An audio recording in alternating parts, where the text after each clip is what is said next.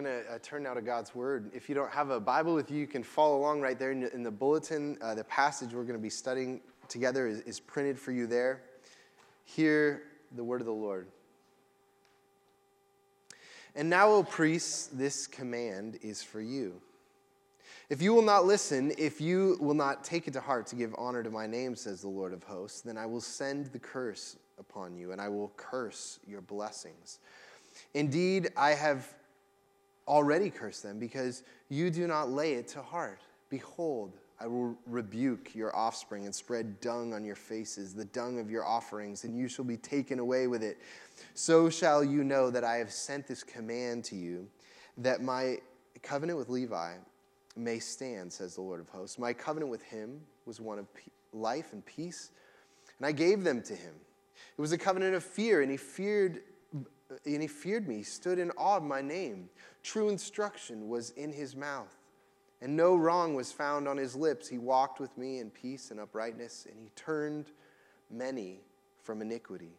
For the lips of a priest should guard knowledge. The people should seek instruction from his mouth, for he is the messenger of the Lord of hosts. But you have turned aside from the way. You have caused many to stumble by your instruction. You have corrupted the covenant of Levi, says the Lord of hosts. And so I make you despised and abased before all the people, inasmuch as you do not keep my ways, but show partiality in your instruction. Let's pray together. Father in heaven, we give ourselves, our hearts and minds now to your holy word. We pray that you would send your Holy Spirit to guide us, guide our minds and hearts, that you would apply these words to each individual life present here. Would you give us ears to hear what you have to say to us? We ask in the name of Jesus our Lord. Amen. So this morning, we're going to be talking about the importance of the Bible in our spiritual lives, in our community, our life together as Christians. And of course, the Bible plays a really central role in our church in particular. You know, we spend a lot of time talking about the Bible, reading the Bible, studying the Bible, and many of our ministries teaching the Bible. And I'll tell you why the Bible is so important to us. Because the regard that you have for any person is intimately tied to the regard you have for their words. Right? You know, for example, if you say you love your wife, but you don't listen to her, you don't listen to the words she's saying and communicating to you, you're not interested in that, that actually says something about how much you actually love her, is how much you regard her words. Or, you know, if you meet someone and you're talking with them and they just go on and on about all their opinions and tell you all the things they believe, but they never ask you what your opinion is, your contribution, you generally don't care much about this person. You don't feel respected by them. And the biggest indication that we love and honor God is how we regard the words he has spoken to us. The indication of our honor and love for God is how do we regard the words that he speaks to us. And this passage I just read from Malachi is largely directed towards the priests and the Levites in the Old Testament in Israel, who were the teachers of God's word. That was one of their jobs the Bible that God had told them to do, was to teach the people. And it says in verse 7, for the lips of a priest should guard knowledge, and people should seek instruction from his mouth, for he is the messenger of the Lord of hosts. And so when we are speaking the word of God, it's actually messages from God. It's words from God. And so this morning, we're going to be talking about the doctrine of Scripture. And I want to answer four important questions for us from this passage. Four questions that this passage answers for us about the Word of God, and this is what they are. First of all, what is the Word of God? What is this book? Second, how should we receive the Word of God? What should be our posture towards it? Third, what happens if we neglect the Word of God? And fourth, what happens if we treasure the Word of God? So what is the Word of God? How should we receive it? What happens if we neglect it? And what happens if we treasure the Word of God? What effect does it have on us personally? It affect our community. Okay, so four questions for us this morning. The first is this: what is the Word of God? And a couple interesting answers from this passage. The first answer is that the Word of God is God's words. It's God's speech. It's God talking is what the Bible is. That's how we should regard it. And the first thing that you notice actually about Malachi itself is much of Malachi is actually God saying things, God being literally quoted. Verse 1, "And now, O priests, this command is for you. If you will not listen, if you will not take it to heart to give honor to my name, says the Lord of hosts, then I will send the curse upon you, and I will curse your blessings."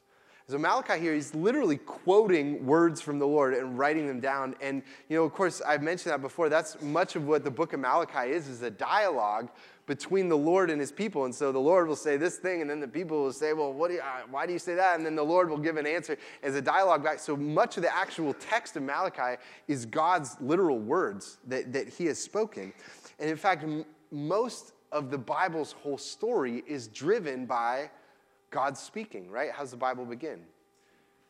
The Lord speaks and he says, let there be light, and this world is made. God speaks and worlds are made, And then Adam and Eve, they're in the garden, and what happens is God speaks to Adam and he gives him a commandment. You're not supposed to eat of the tree of the knowledge of good and evil. And then the fall happens and he speaks to the serpent and he says there's going to be this promised Savior who's going to come and crush the head of the serpent. He speaks, he promises.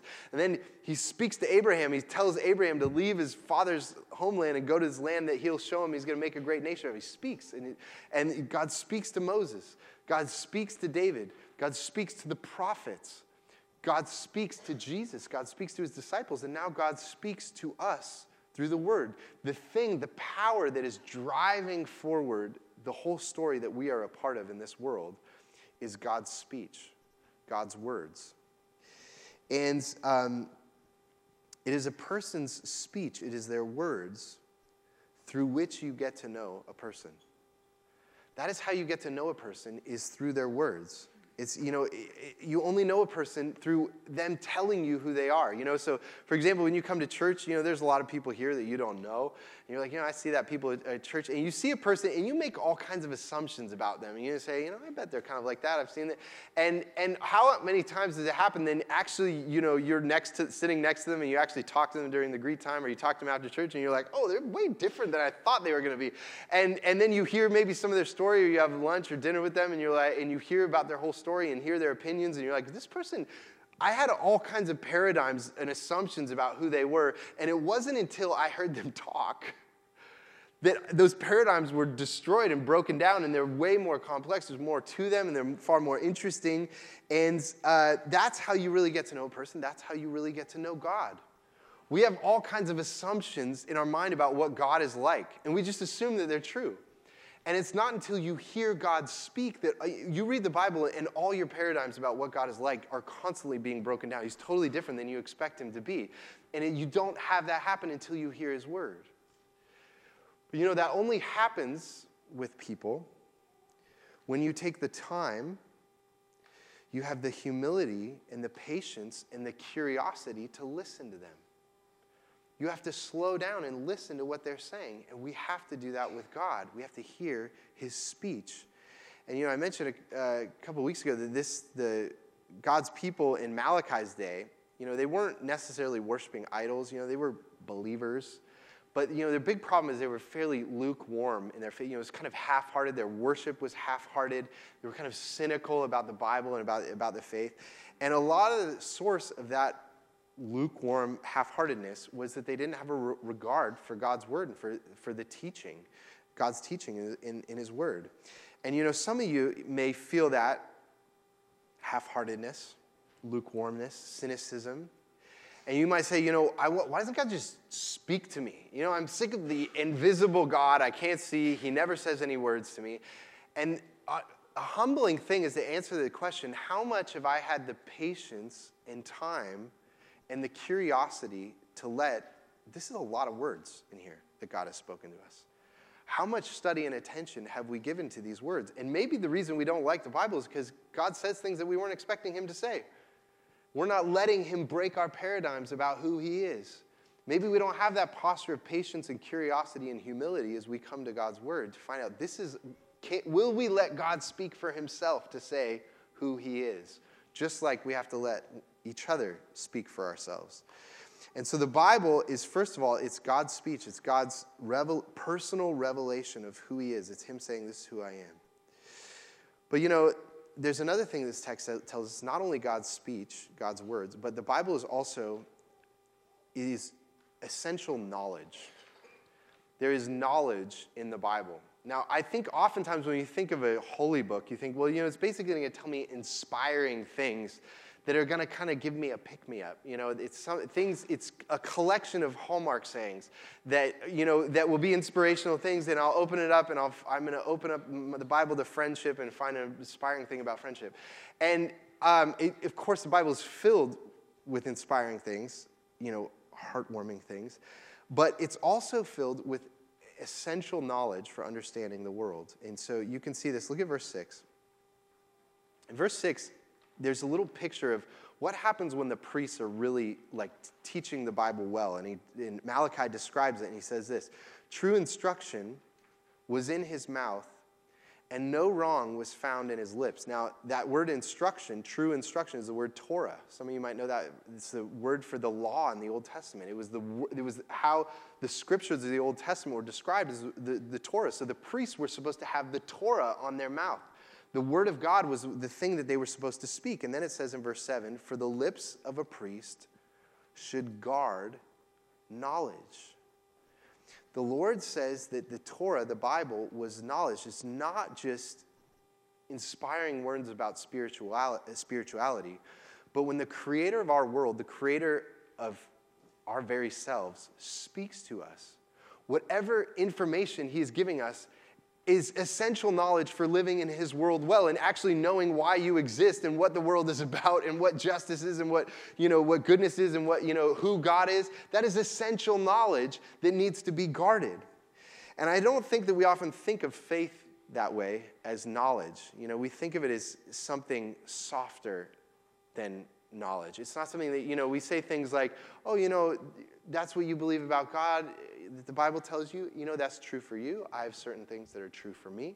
It's kind of a squishy kind of knowledge that, it molds itself to, can be shaped however people want it.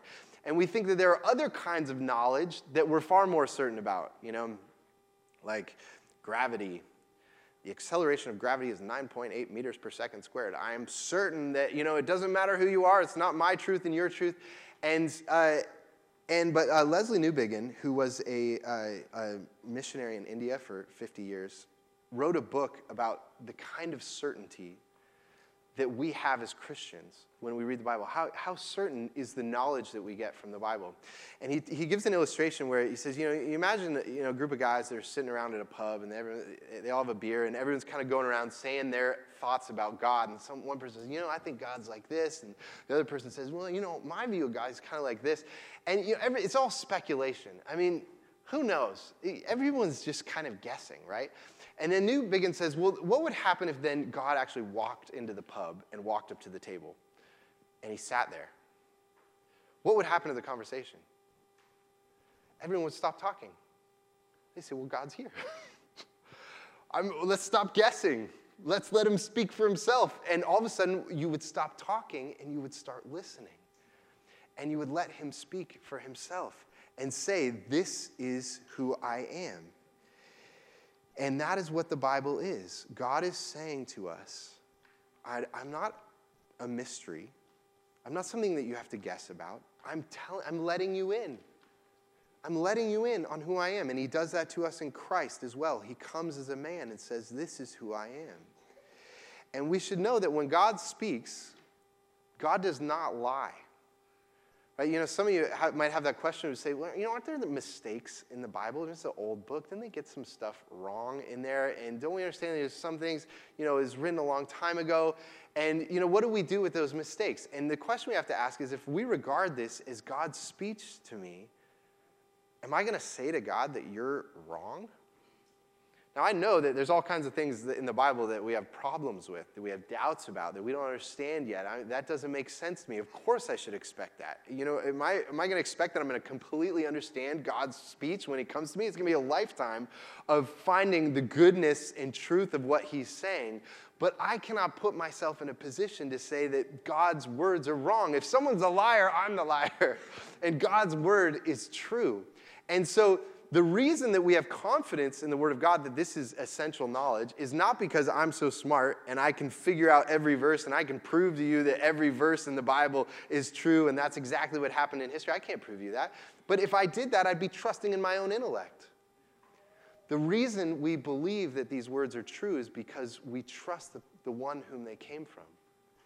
And we know that God is true. He does not lie to us. And we trust our hearts and we trust our minds to him that he speaks to us the truth. And this is the essential knowledge that we need for living in God's world, okay?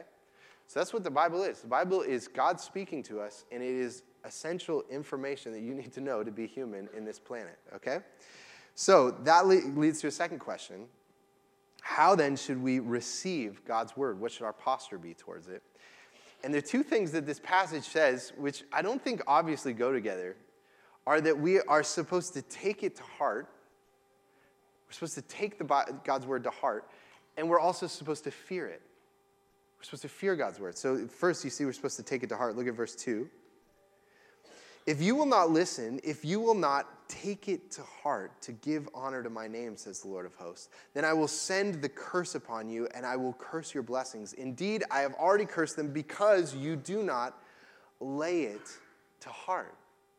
Now, laying it to heart says that, the important information that you get from the Bible is not supposed to be something that just lives in your brain as information or, as like a theology wonk who knows all this information. It's supposed to convict your heart. It's supposed to be applied to your will and your emotions and your behavior. Every part of us is kind of laid open to the Word of God. So that's what it means to take God's Word to heart. But then it also says that we're supposed to fear God's word. So look at, Malachi is talking about the Levites and the priests who are supposed to teach the word of God. And it says in verse 4, so shall you know that I've sent this command to you, that my covenant with Levi, the Levites or the pastors of the Old Testament, may stand, says the Lord of hosts. My covenant with him was one of life and peace. I gave them to him. It was a covenant of fear, that he feared me. He stood in awe of my name. That's what it means to fear God, is to stand in awe of his name.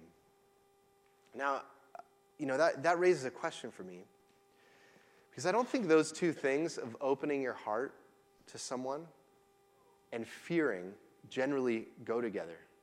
If there's someone that you fear, if you're talking to someone who's kind of aggressive or harsh with you, they're kind of domineering, what do? Do you open your heart to them? You say, yeah, let me let you in and tell you all about who I am and be vulnerable with you. No, you don't say that. You put up walls. You become protective. You keep them at a distance. I'm not going to talk to that person. You become very protective. Doesn't fear make us close our hearts? I don't think that's always true. I think, as you think of the example of intimacy, intimacy is a strange place where fear and an open heart come together. I think about when I was 18 and, I first said to Shannon, I think I love you. I said it about like that.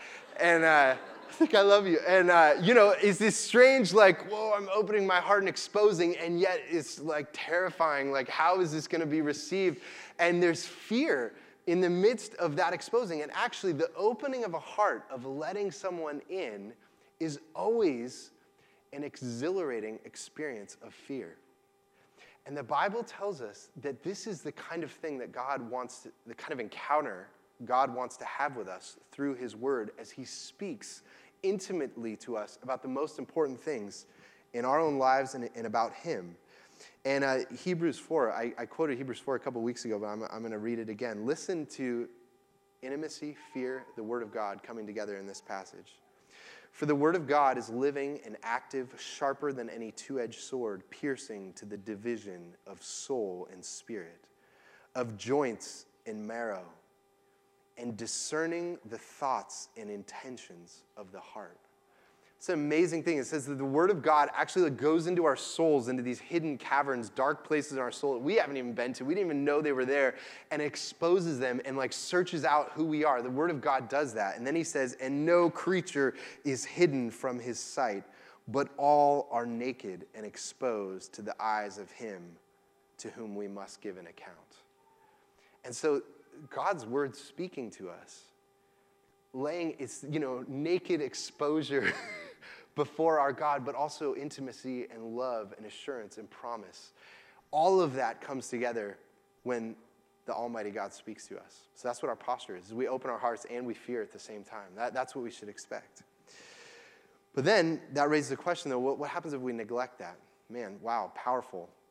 God has spoken to us. It's essential knowledge, and it's this thrill to encounter who God is. But what happens when we neglect the Word of God? And the thing that this passage tells us is that when we neglect the Word of God, the church loses her power and influence in the world. We lose our influence in the world. And that's what's happening in this passage, is that the priests and the teachers of God's people have stopped teaching God's Word. They've stopped teaching it. And so they've lost their influence. And you can see this in verse 2. Look at what it says, verse 2. If you will not listen, if you will not take to heart to give honor to my name, says the Lord of hosts, then I will send the curse upon you, and I will curse your blessings.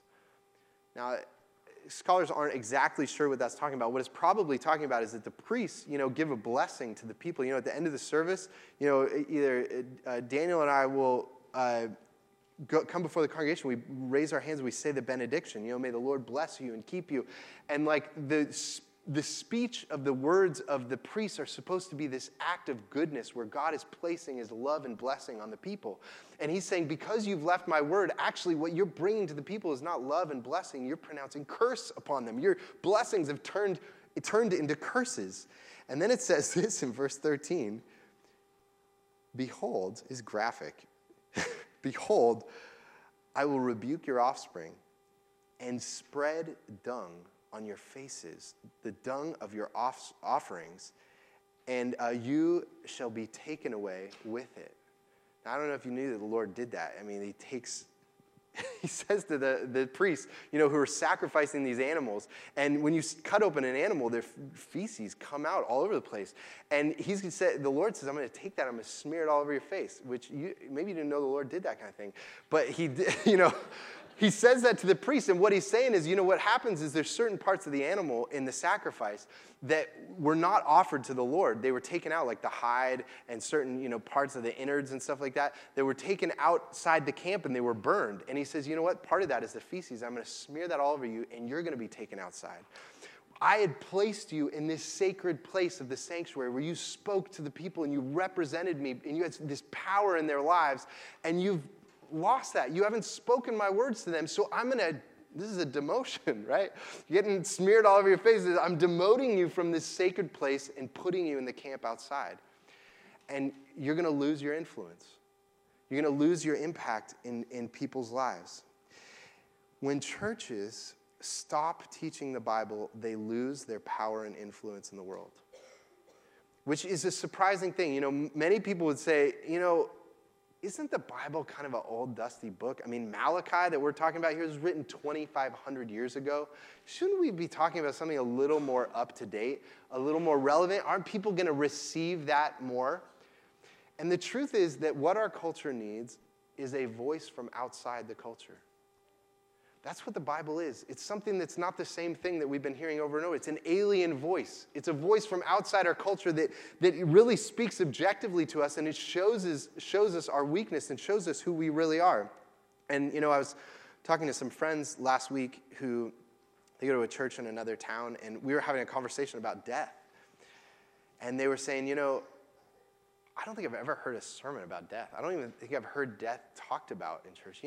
We actually don't even hear sin talked about in church, which, if you read the Bible, death and sin are pretty big subjects in there.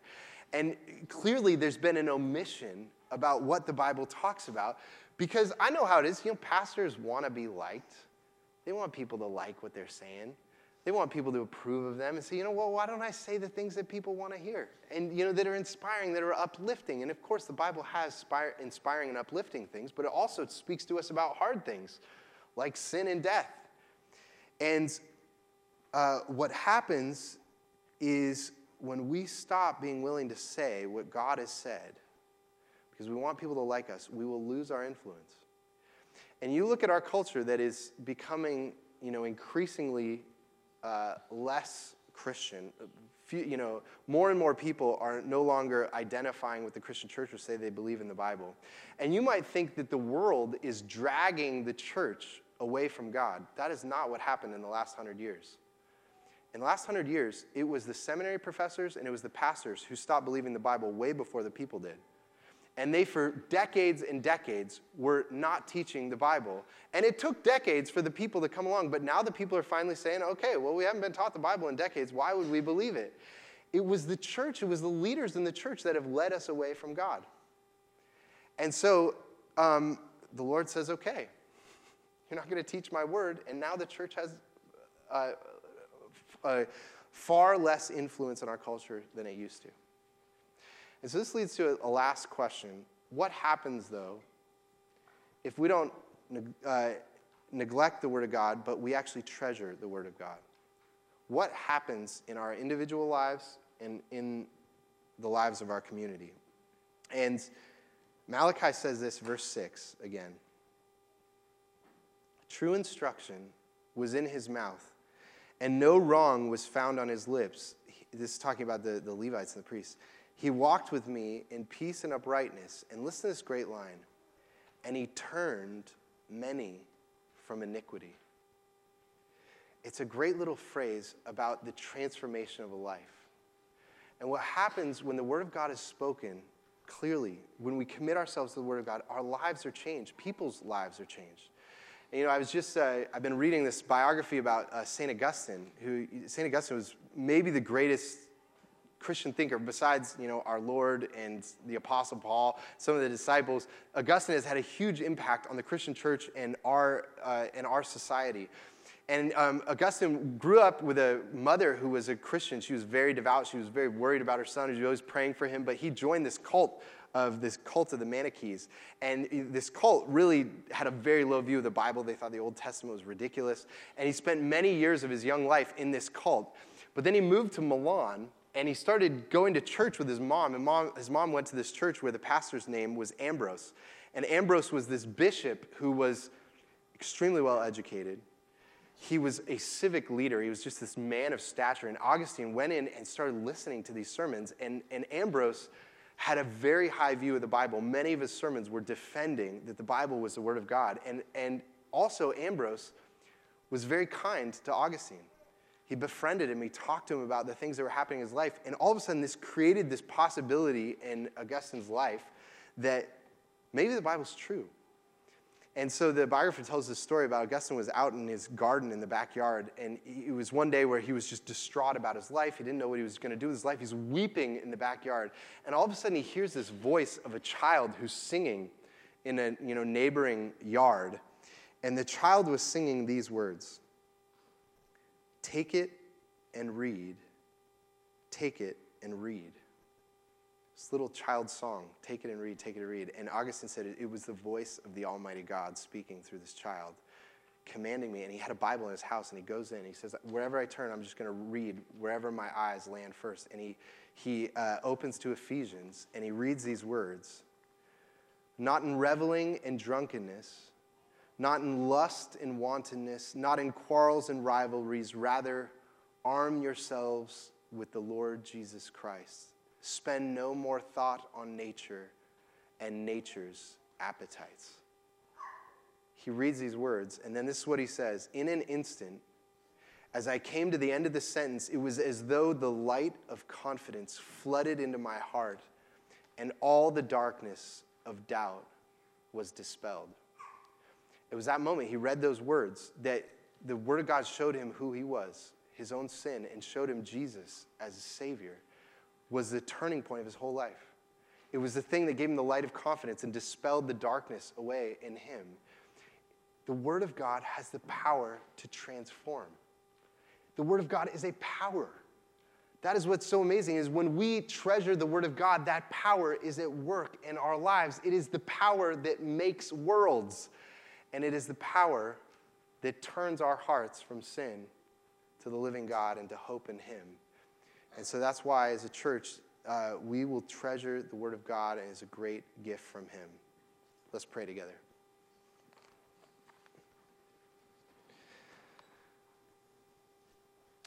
Father in heaven, we thank you for your word. We thank you that you have spoken to us, that you have let us in on who you are. You have opened yourself to us. Lord, as you have opened who you are to us, would we open ourselves to you as well? That your word would have this transformative power in our individual lives and in the lives of our community. We pray this in Jesus' name. Amen.